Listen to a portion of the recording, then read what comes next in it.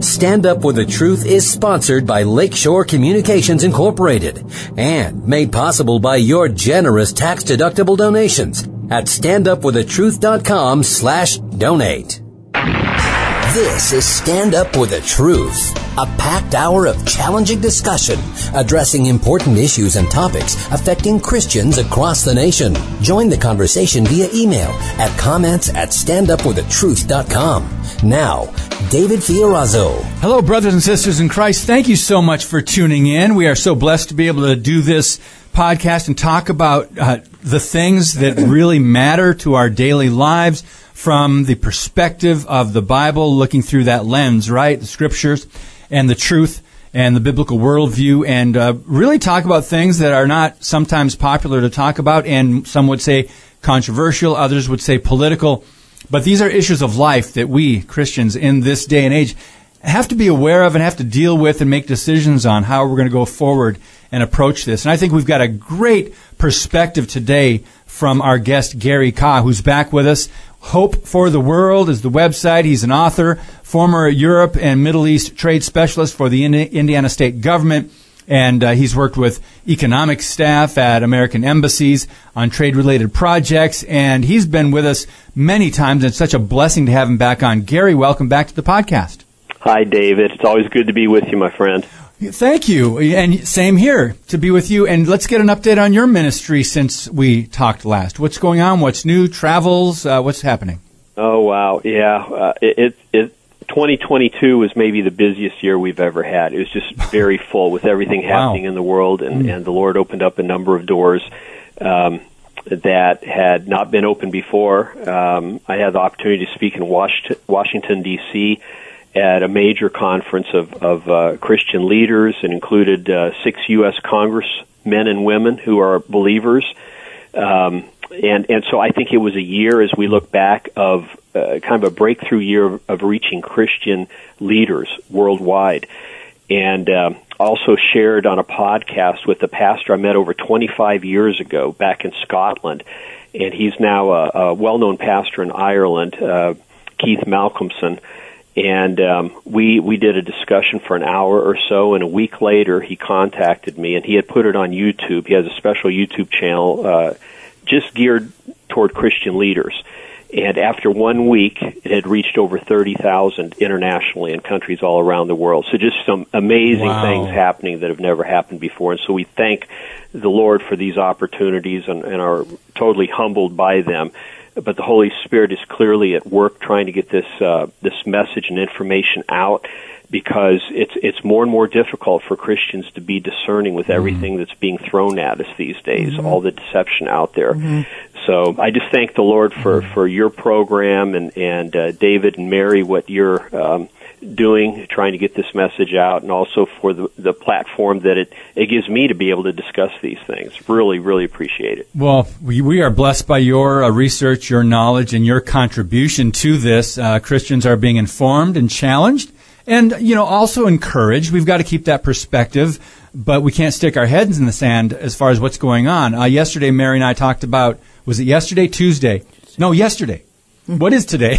It was yesterday. Yeah. Yesterday we talked about the Biden administration's globalist public health emergency policies, renewing that, extending the COVID-19 Emergency Act. We talked about Bill Gates' agenda, population control, misinformation, and the World Health Organization's push to control nations. And Gary, we'll maybe talk about the dangerous possibility of surrendering U.S. sovereignty and vaccine passports. But I want to follow up to something you just said. Do you perceive more believers in churches waking up to what's going on, or is it the average person just saying something's just not right about this? And are more people waking up? Yeah, it's both of those scenarios. You have some just common sense people out there who may call themselves Christians, but not necessarily walking with the Lord, but they're seeing something is desperately wrong. This can no longer be a coincidence. Somebody is intentionally driving our nation into the ground. Yep. I mean, a crisis is being created on every front of life, whether it's the border, the economy, energy prices, food, I mean, everything. And that's by design. And I believe these people want to get things to the point where the people of the world throw up their hands and say, this is it. We need a new system. The old system has failed us. And so they're setting the stage to introduce the system that they want, this new world order, the Great Reset, 2030 as some call it. And so that's where we're headed. And if you understand that ultimately this is a satanic drive, and it's a spiritual battle being waged, then it makes more sense. And I think in the Christian realm, more and more Christians are waking up to that. The problem is, frankly, so few pastors are willing to address these topics or Bible prophecy from the pulpit.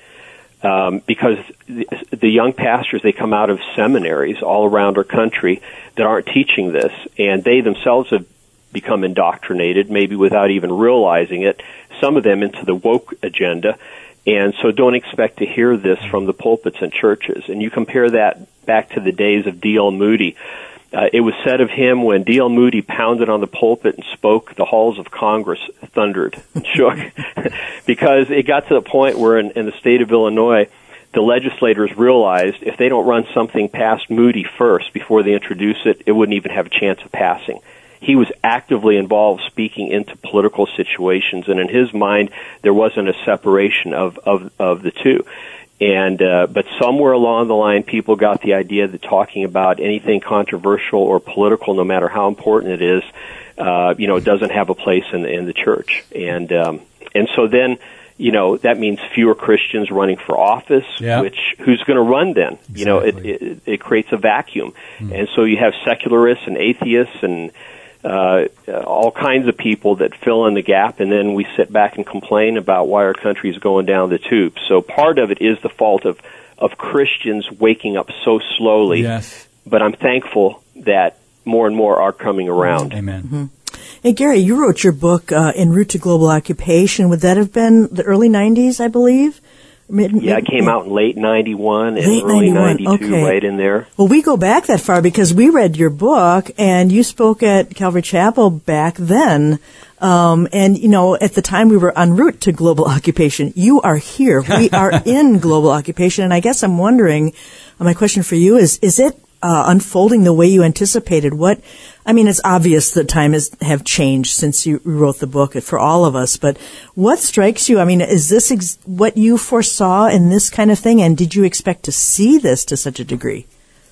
Well, yeah, first of all, Mary, we go back a long ways, don't we? In fact, David, I knew Mary years before I knew you, brother, and I've known you a long time. Yeah. But thank God for Calvary Chapel Appleton and Pastor Dwight over there who have taught Bible prophecy and are willing to look at these kinds of issues. And it was one of the very first churches that I was able to share about this topic at. And so since those early days, 92, 93, back in there, so much has happened. And a lot of this stayed just beneath the surface till about the year 2000. And then that was kind of a coming out celebration. The globalists, the powers that be, felt they had enough people now in their back pocket behind the scenes that they could begin to test the waters and go public.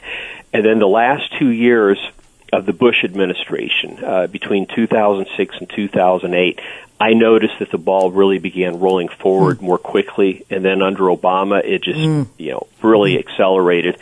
These forces, I don't believe, counted on Trump getting in, and he actually began to undo some of their agenda, and they couldn't have that, so we saw what happened, and now Biden is in, and it's just coming in very quickly. And so if people don't wake up now, they never will. But having said that, I don't know how quickly this will all play out. Only God knows that. And so we as Christians and people who God has given a platform to, I think we need to lay the information out there, point people to the Bible and to the Lord, and leave the timetable in God's hands. But right now it does appear that a lot is going to happen in the next 3 years. If half the things that the globalists have planned come to fruition, we're going to be living in a different world 3 years from now. It's interesting, Gary. I'm looking at the subtitle of that book. In the 90s, it was a secret agenda for world unification. Well, it's no longer a secret. Mm-hmm. Yesterday, I think we referred to hidden in plain sight a couple different times during the podcast. So it's interesting that their words are available, their speeches are online, they've been quoted, they've written books, some of the global elites, the power elites, and some of the radicals, and we know what they're thinking. We know what they'd like to do, and it's just that people, I think, maybe even in the 80s and 90s were thinking, that's so far-fetched. They're never going to be able to do that or get away with that. But boy, have we learned a lot in about 40, 30 years, huh? Yeah.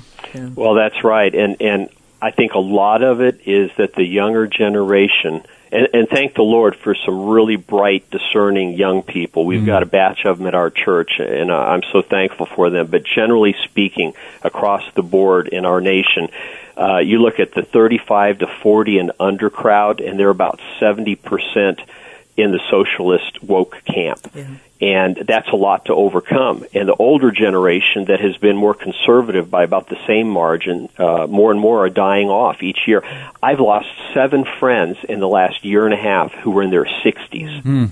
They all passed young. I mean, just a shock. One more just a couple of days ago.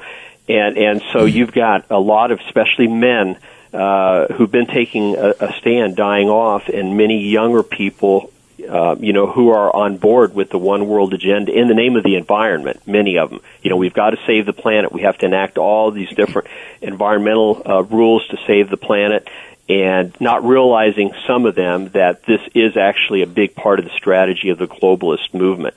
And so the environmental movement, for the most part, is one and the same with the globalist movement. And the same can be said, if we want to transition here, regarding this World Health movement, what they're trying to do with the international health passport and all that type of stuff. It's completely commandeered by globalists who want to get more authoritarian type regulations implemented so that they can have full control over every move that we make. Well, we talked about, obviously, yesterday about the Biden administration extending the COVID-19 Public Health Emergency Act, and there's still this debate, Gary, about the vaccine, the efficiency of it, the whether it I'm looking at this thing of quotes, this. I got Fauci, Biden, I've got the CDC director, Rachel Maddow, Bill Gates, and others. Their quotes from a year and a half ago, for example, saying when people are vaccinated, they're not going to get infected. Vaccinated people do not carry the virus and do not get sick. Everyone who takes the vaccine is reducing their transmission. Another quote, now we know vaccines work well enough that the virus stops.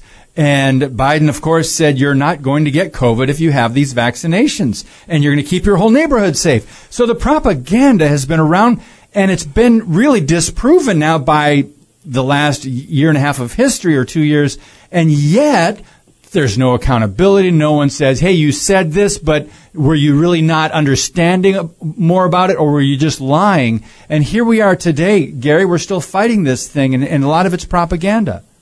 Yeah, it is. In fact, we broke a story in the spring of 2020. My article was titled COVID-19, A Global Conditioning, and it actually connected a lot of the dots of this deception, and we do have that posted at our website. People can go to garycodd.org, and if you go to the archives section, go back to the spring of 2020. Again, it's called COVID-19, A Global Conditioning.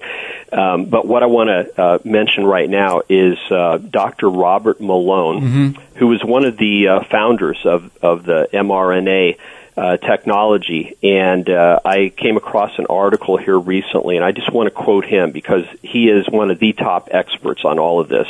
This is what he says. He says that the paradox is that most of the countries with emerging economies and low vaccination rates also have the lowest COVID-19 mortality rates in the world. He said, it's likely that we're going to continue to see this trend.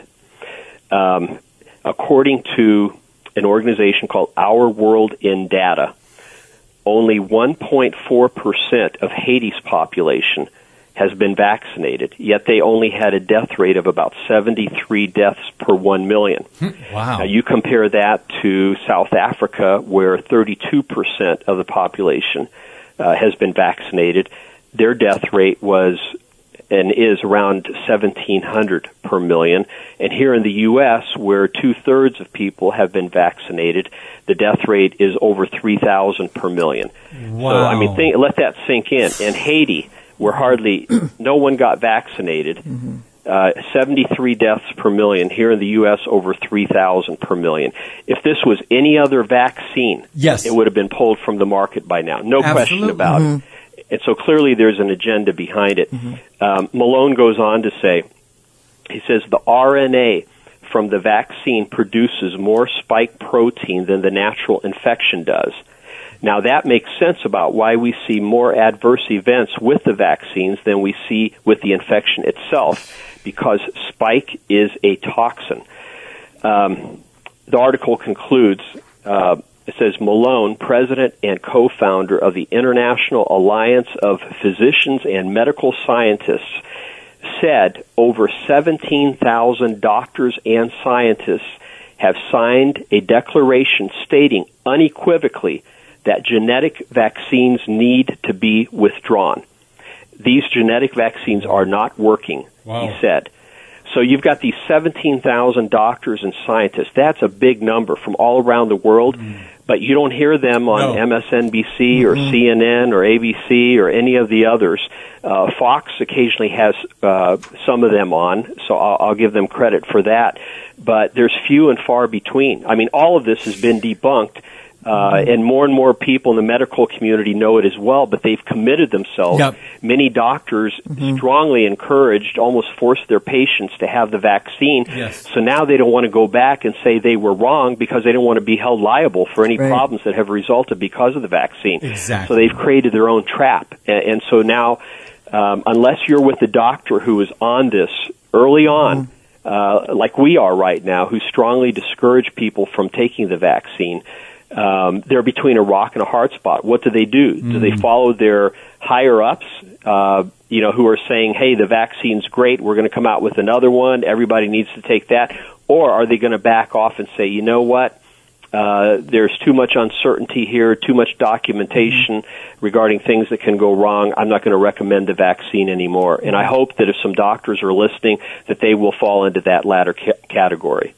Yes, and look at all the immunizations or vaccines that children are getting now that never, we got a handful when we were kids, and now they're up to, 60 or 70 in a course of a childhood. And when this first came out, and when this all first came out, I remember thinking and shrugging my shoulders and thinking, what about natural immunity? That's always been the way it is. But scientists and these officials want to get a handle on our immunity. They want to control. They don't want to acknowledge natural immunity, where you get something and then your body recognizes it and you don't get it again. We are so far gone in that arena. I don't know that's ever going to be discussed anymore. Yeah, no, I agree. And despite all this evidence coming out against the vaccines, these people are planning to double down. You remember Event 201, right, in 2019? Yes. That's one of the meetings I wrote about in that article I just mentioned moments ago, COVID-19, a global conditioning. This is where Gates and the World Health Organization and people from the World Economic Forum and others basically went through a dress rehearsal for an international pandemic.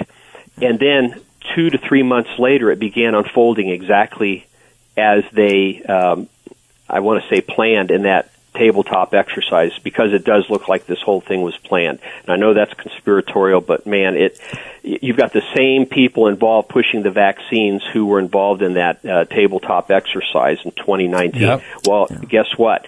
They just had another one this last October. It's called Catastrophic Contagion. That was the actual name. For the meeting, it says the Johns Hopkins Center for Health Security, in partnership with the World Health Organization and the Bill and Melinda Gates Foundation, conducted Catastrophic Contagion, a pandemic tabletop exercise in Brussels, Belgium, on October 23rd of 2022. It says the group of participants consisted of 10 current and former health ministers and senior public health officials. from a number of countries in Africa, as well as Singapore, India, Germany, and also Bill Gates, who was there. And it says, the exercise simulated a series of WHO Emergency Health Advisory Board meetings addressing a fictional pandemic set in the near future. Participants grappled with how to respond to an epidemic located in one part of the world that then spread rapidly. Now listen to this, becoming a pandemic with a higher fatality rate than COVID-19 and disproportionately affecting children and young people. End quote. So it's discomforting to know the same people that were behind the COVID-19 drive and push just had another meeting, and they're talking about a worse pandemic that's going to affect children and young people. Now, how do they know that? Mm-hmm. And why are they doing a dress rehearsal for this? I think that is telegraphing to us what is to come over the next couple of years. I don't know when this is going to break, but I found out just yesterday, 2 days ago, that in one province in east central China that has about 90 million inhabitants, over 90% of them right now are infected with a strain of COVID. Wow. And in Shanghai, it's about 75% of the population. And some of these people have been boarding planes. I know 2 planes that traveled to Australia in the past week full of people. And so if that same percentage carries over, if over half the people boarding these flights are leaving the country and traveling around the world, it's just a matter of time till that strain takes hold in the rest of the world. And I don't know if that's going to be the one that affects young children more adversely or not. But these people are playing with fire, and all these people that have protected themselves, overprotected themselves in different ways from COVID itself, their immune systems have been shut down. And that's what's happening in China right now because the draconian lockdowns they had. The Chinese people, their immune systems are failing them, and they're all catching these viruses, and they're dying by the thousands over there. And the media is not covering this. I mean, it's horrible what's happening in China right now. So I do hope and pray that it doesn't spread over here anytime soon. But all this to share that I think there is more to come. We've just seen the beginnings of it, unfortunately. Yeah, that's really disturbing. I remember, I don't know if people have seen this video, but I think I have it at home somewhere. It's Fauci speaking, it's a YouTube video, and he's speaking at, I think it might be Columbia University. It's 2017. Trump has just gotten in, and he says, mark my words, there will be a pandemic during this administration. Really?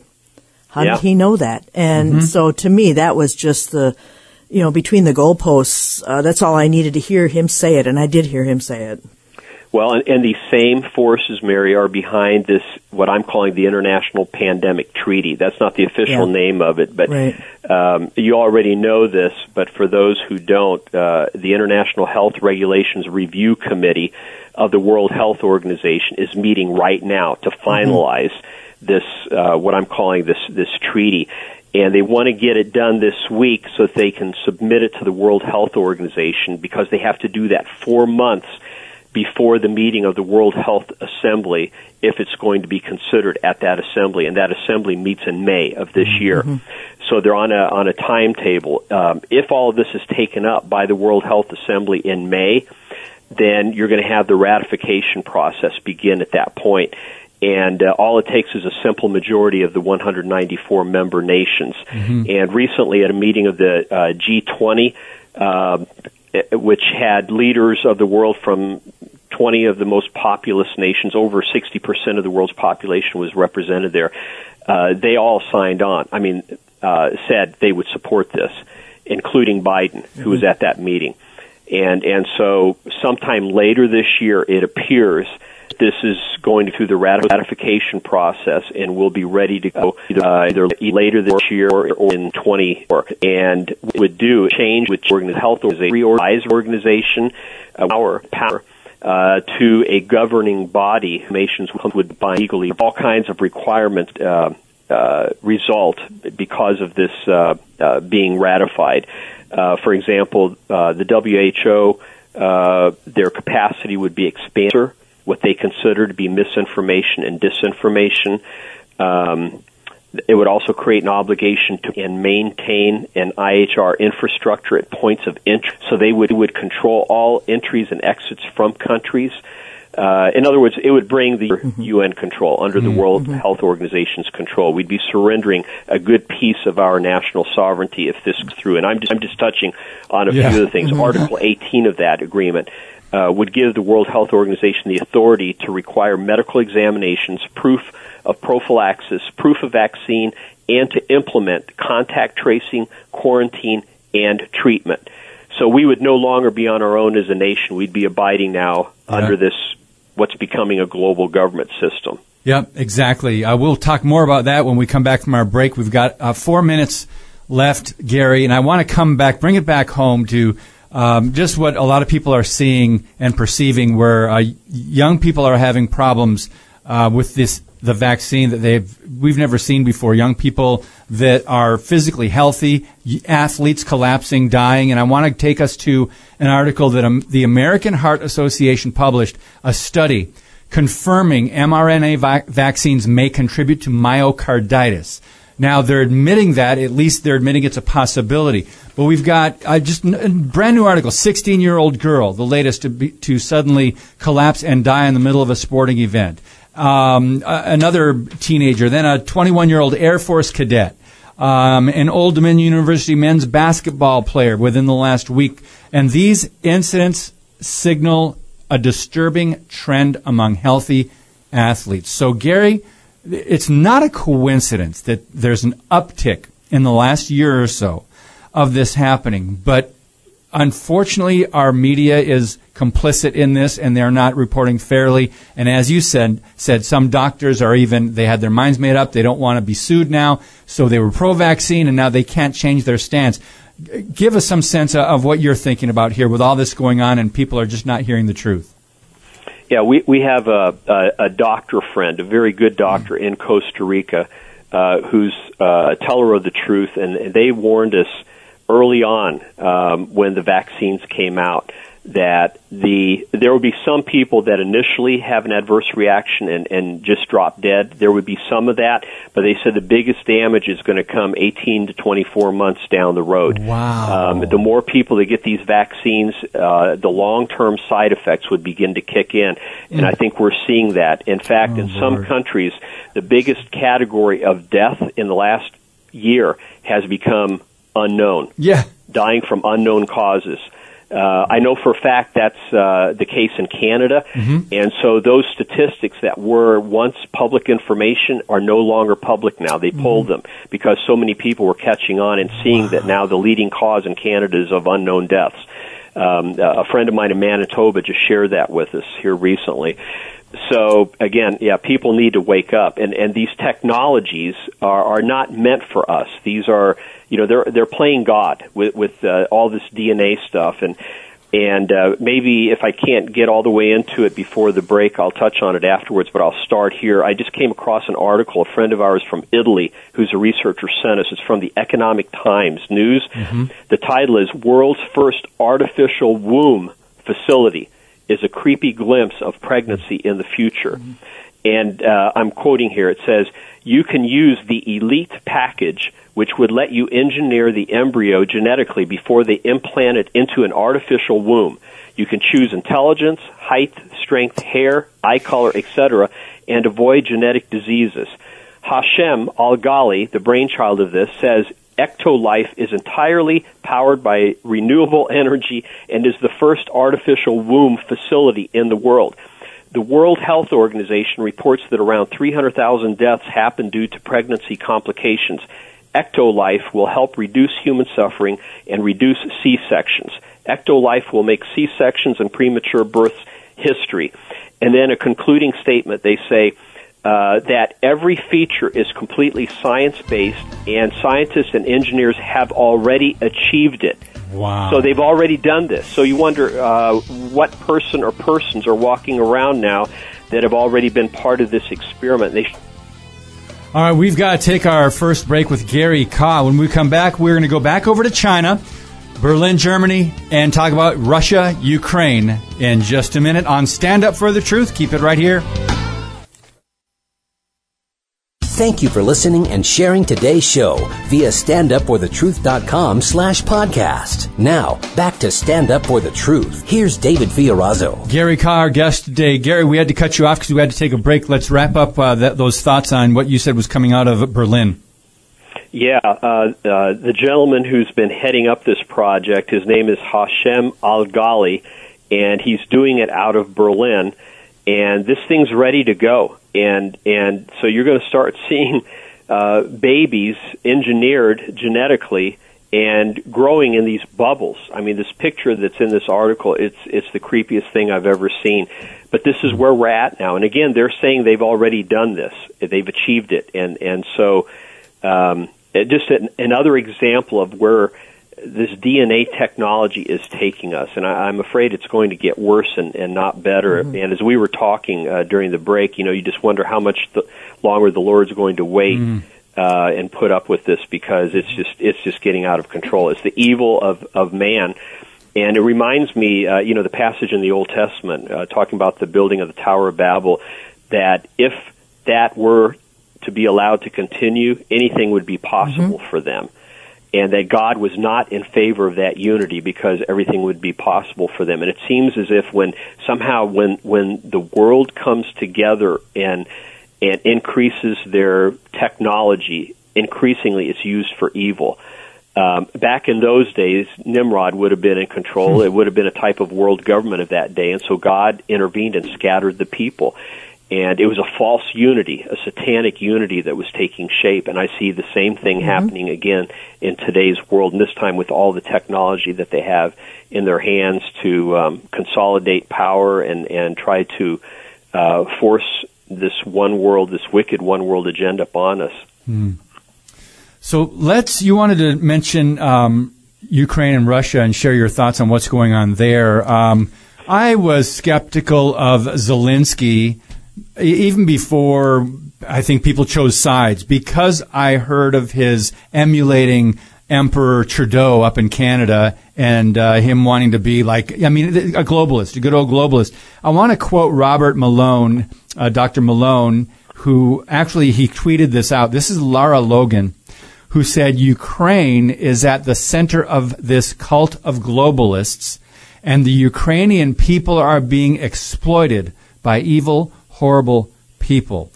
Do you share that view, Gary? And what else are your thoughts about this situation? Well, let me try to unpack that. There's so much going on over there. We've got to go back to the 2016 Winter Olympics in Sochi in Russia. If you remember, Audrey and I, we were watching the Olympics that night, and this was Putin's opportunity to showcase Russia to the world, and he was riding high. And then across the ticker tape, down the bottom of the screen, came news that the pro-Russian government of Ukraine had just been overthrown, right in the middle of the Olympics. And I remember looking over to Audrey and saying, they have poked the bear one time too often. There's no way Putin's going to take this lying down. And within days, he went into Crimea. Wow. I believe that Western intelligence, including our own, I know that they were involved in helping to make that happen. And as a result, provoking Putin to take action. In other words, I believe they wanted to create a war in Eastern Europe, and we're seeing that unfolding right now. And what happened with all of that is Russia, any biolabs and experimenting that they did regarding chemical warfare or anything like that, a lot of that was taking place in Ukraine. They didn't want to do that inside their own country because if anything goes wrong, then it would leak out and hurt a lot of people. I mean, we saw what happened with Chernobyl. That impacted the people of northern Ukraine in a very negative way, and a lot of them died of cancer. So Ukraine has always been kind of an experimental lab. Well, when the government was overthrown there, the pro-Russian government overthrown, and a pro-Western government came in, basically being put in place, then all of these biolabs and everything that was going on now came under the control of pro-NATO Western globalist forces. And so that's just one reason why Russia would go into Ukraine and why they were provoked to come in. Another reason is whoever controls Ukraine controls the Black Sea. And the Black Sea to Russia is like our Gulf of Mexico over here. In other words, we would never allow a foreign power to come over here and control the Gulf of Mexico. There's no way. Well, it's the same with Russia and the Black Sea. And so when Ukraine went from being pro-Russia to being anti-Russia, I knew that Putin was going to do something to take at the very least, the territories along the Black Sea from Ukraine in order to be able to control strategically the Black Sea. All of this war could have been avoided if Ukraine would have maybe taken a position similar to what Finland has taken for years, where they get along with Russia but also do good trade with the West. But when the switch was made, when the government was overthrown and a pro-Western government came in, Russia basically lost its closest ally of many, many years. And so this war was provoked. That's the first thing we need to understand. So then you have to ask, why was it provoked? Well, if you look at history, World War I resulted in the forming of the League of Nations afterwards in 1920, which was the first public step in the direction of global government. World War II led to the forming of the UN, which was a much bigger step in the direction of world government. Yep. And world government is also always presented, this false unity coming together after war is presented as the solution to the problem. So I believe the World Economic Forum heavyweights, those at the top, they want to keep this war brewing in their back pocket in case they need to expand it and turn it into World War III to basically scare the world to death and say, look, we've tried everything. We can't have world peace under the current world order. We've seen 1, 2, 3 world wars. We need to have a world government to protect countries from each other so that there can no longer be these kinds of wars. And that would be just one reason that they give. Other reasons we've already talked about, the world health crisis, the world economic situation, on and on and on. So this is all part of setting the stage so that people eventually will buy into a world government system being the solution to our problems. Now, having said all that, I was in Budapest a couple months ago because I'm on the board of directors of Ebenezer Operation Exodus. It's an Aliyah ministry that has been helping Jewish people from around the world make their way back to Israel. And our board meeting was in Budapest because Hungary is now becoming the country of choice that people who are fleeing Ukraine, including a lot of Jews, are going to, because Poland is basically full. They can't take many more people there. And so while in Budapest at this meeting, we were able to talk to people both from Russia and Ukraine regarding what's going on in there. In Ukraine, the top Jewish rabbis in that country said, I believe it was last April, that they want all Jews out of Ukraine within 2 years. So now we're in 2023, so that would be within the next 15 months. Wow. And so as a result of that declaration, that word going out, since that time, 14,000 Jews have fled Ukraine, 37,000 have come out of Russia. So between those two countries, over 50,000 Jews have gone back to Israel in the last 12 months. Historically, whenever that happens, it's always been a sign of things to come, that things are going to get worse. I expect this war to be long-term. I don't see an end of it coming anytime soon because that's not what the globalists have planned. Putin, in the past, has attended meetings of the World Economic Forum. It appears that more recently he has distanced himself some from them.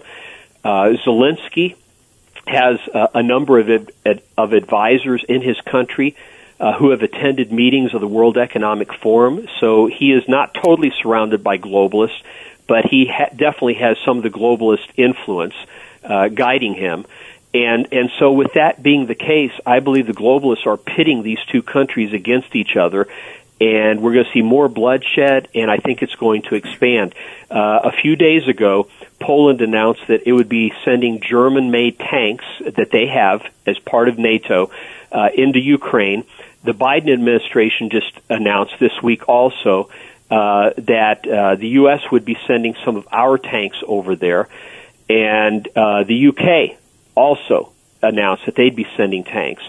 And all these announcements made within the last 2 weeks or so. When the U.S. declared about 3 weeks ago, I think it was 3 weeks to a month ago, that we were going to be sending our Patriot missiles over to Ukraine.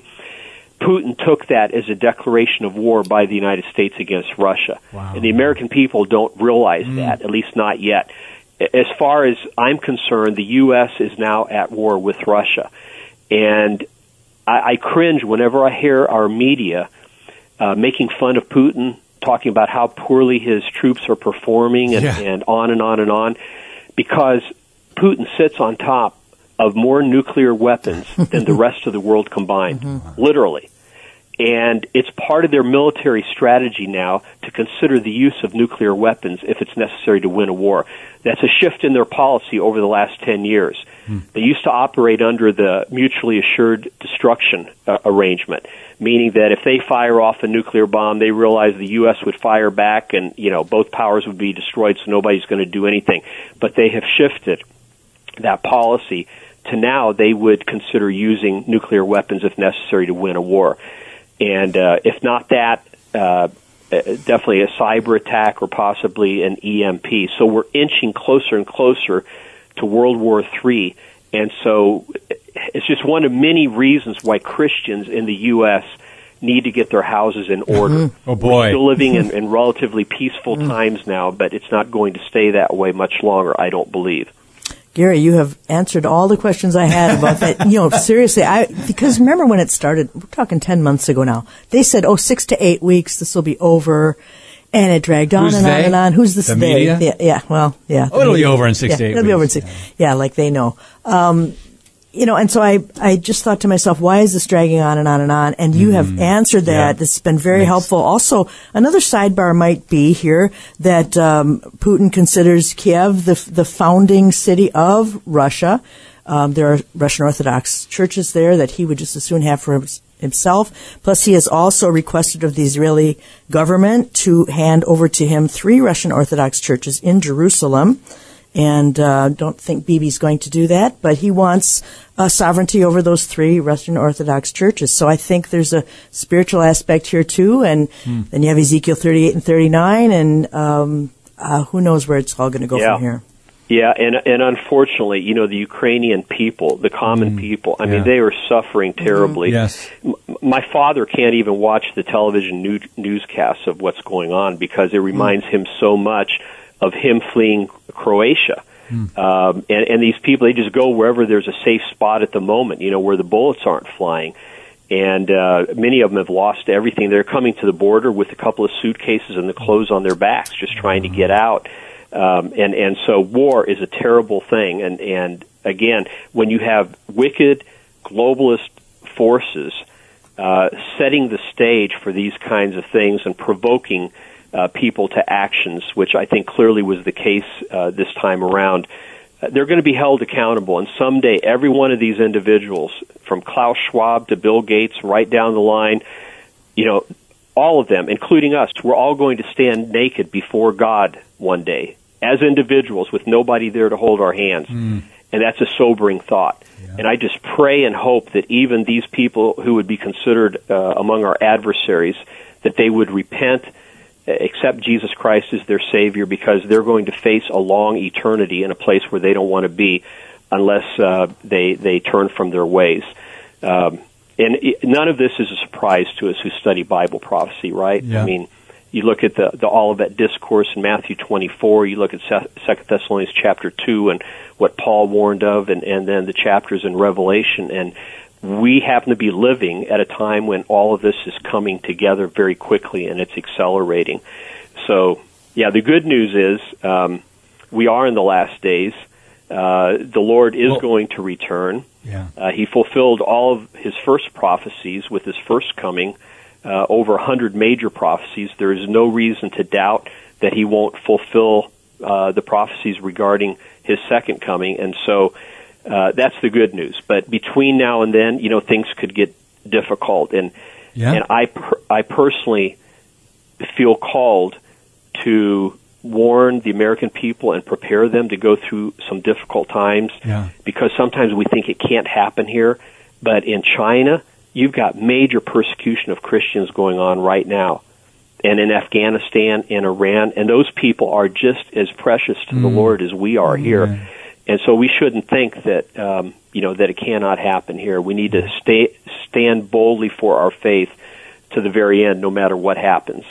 Yeah, when you said the good news, by the way, we parenthetically insert good news for those who believe and are converted to Christ and have placed our faith in Him. Exactly. Because the unbelievers cannot claim the promises of Romans 8:28, nor the promises of any other scriptures. But I want to jump in these last 10, 12 minutes, Gary, to your article on your website, Beyond the Point of Return. And you've got a section in there called Going the Way of China. And you talk about the U.S. government and media behaving more like this Communist Party of China than the leaders of a free, independent nation. And I wanted you to just share a little bit, in particular, about what happened in late September last year with the Federal Reserve announcing a major pilot exercise for an ESG social credit score system. So let's jump over to your article, talk about China and what's going on in the U.S. and where that is concerned, please. Yeah, well, of course, China, the CCP has tightened its grip on the Chinese people through its social credit score system. They basically watch your every move, and if you're not fully in line with what they want, you get docked. And it's a point system. And here in this country, they're not going to be able to pull it off as easily just calling it a social credit score system. But under the ESG, the environmental, social, and governance mandate that's being put into place by the Biden administration, it's really a type of social credit score system.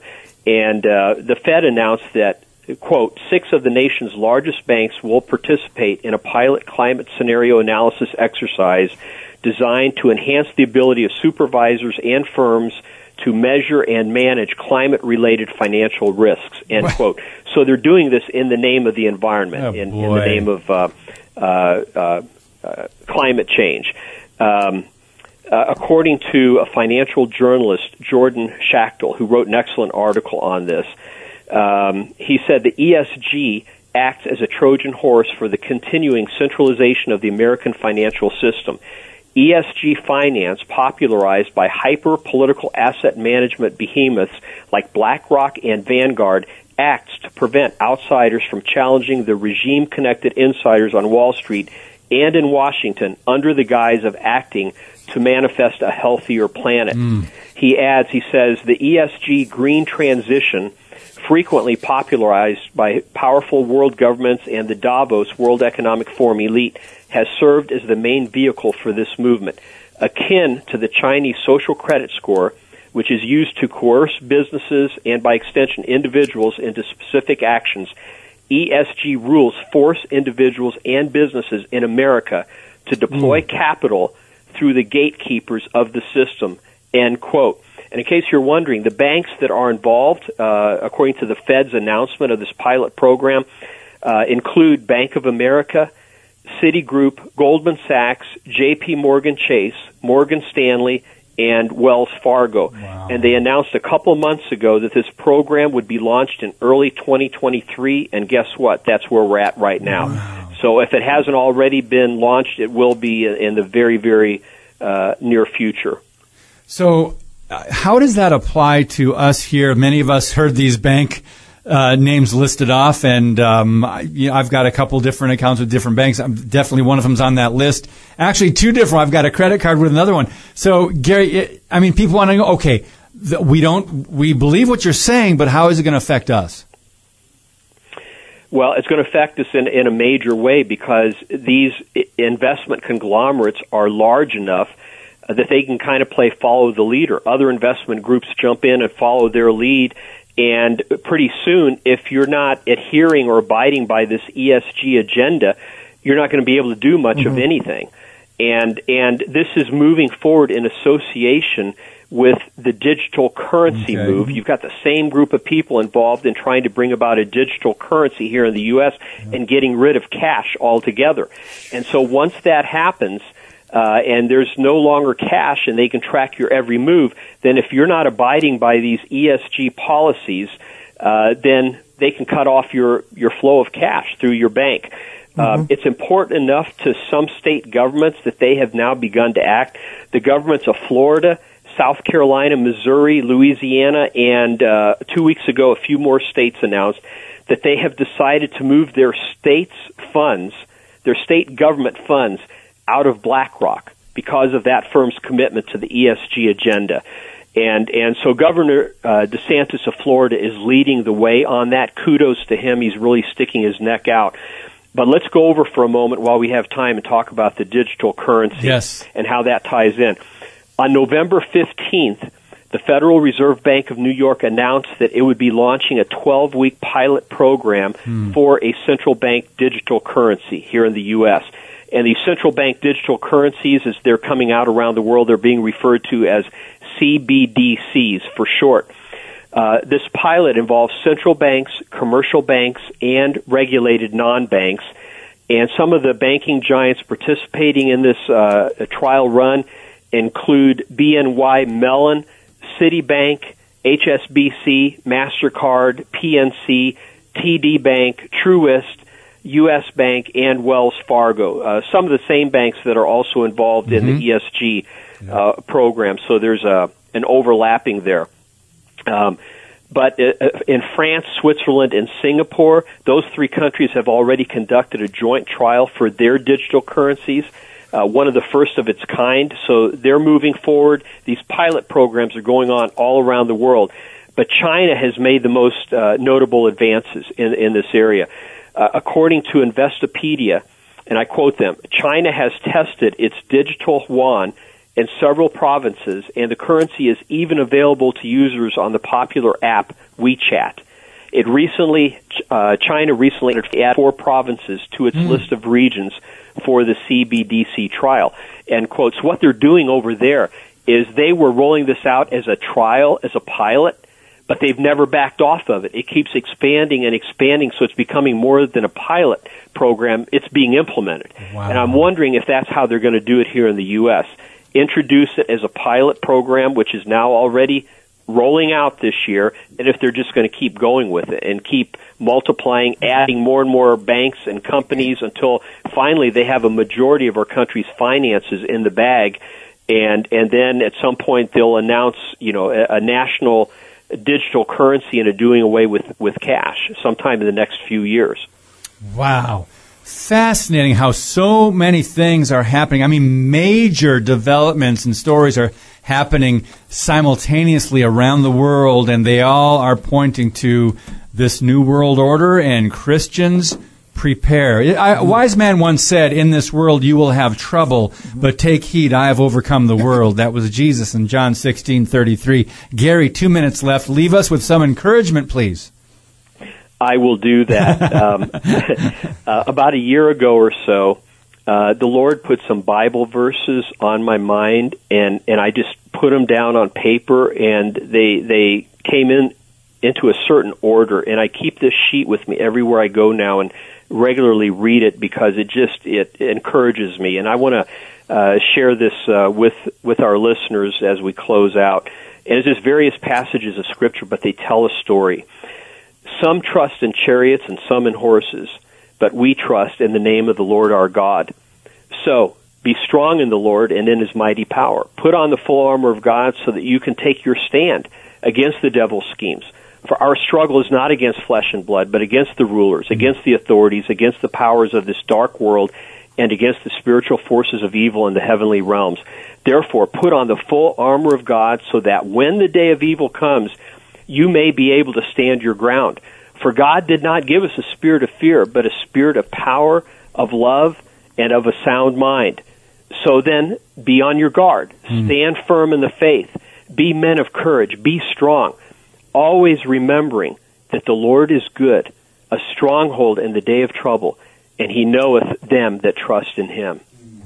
Amen. Amen. Gary, thank you so much. We cover so much when you come on with us. We can't wait to get you scheduled again. But God bless your ministry and your voice and just the places that you are going to inform people and encourage and edify the saints, brother. Appreciate your time. Thanks, Thank Gary. you so much. God bless both of you and your ministry. All right, thanks, Gary. So let's work backwards from next week. You will hear a couple of pastors, Paul Blair, Liberty Pastors, Pastor Tim Stevens from Canada, who was arrested for keeping his church open up there, Marcia Montenegro, Bill Koenig next. Oh, wait a minute, that's the week after. We've got a news show, Mary and I, next Friday. Pastor Scott Lively on Thursday. Next Wednesday, you'll hear from Fernando Arroyo. Next Tuesday, Curtis Bowers, and talking about Agenda Weekly. And Monday, you will hear Holocaust survivor Vera Sharav, and Scott Shera will be in studio opening up some amazing parallels to Nazi Germany and what's happening in America and around the world. So thank you guys so very much. God bless you, and as always, keep speaking the truth about things that matter.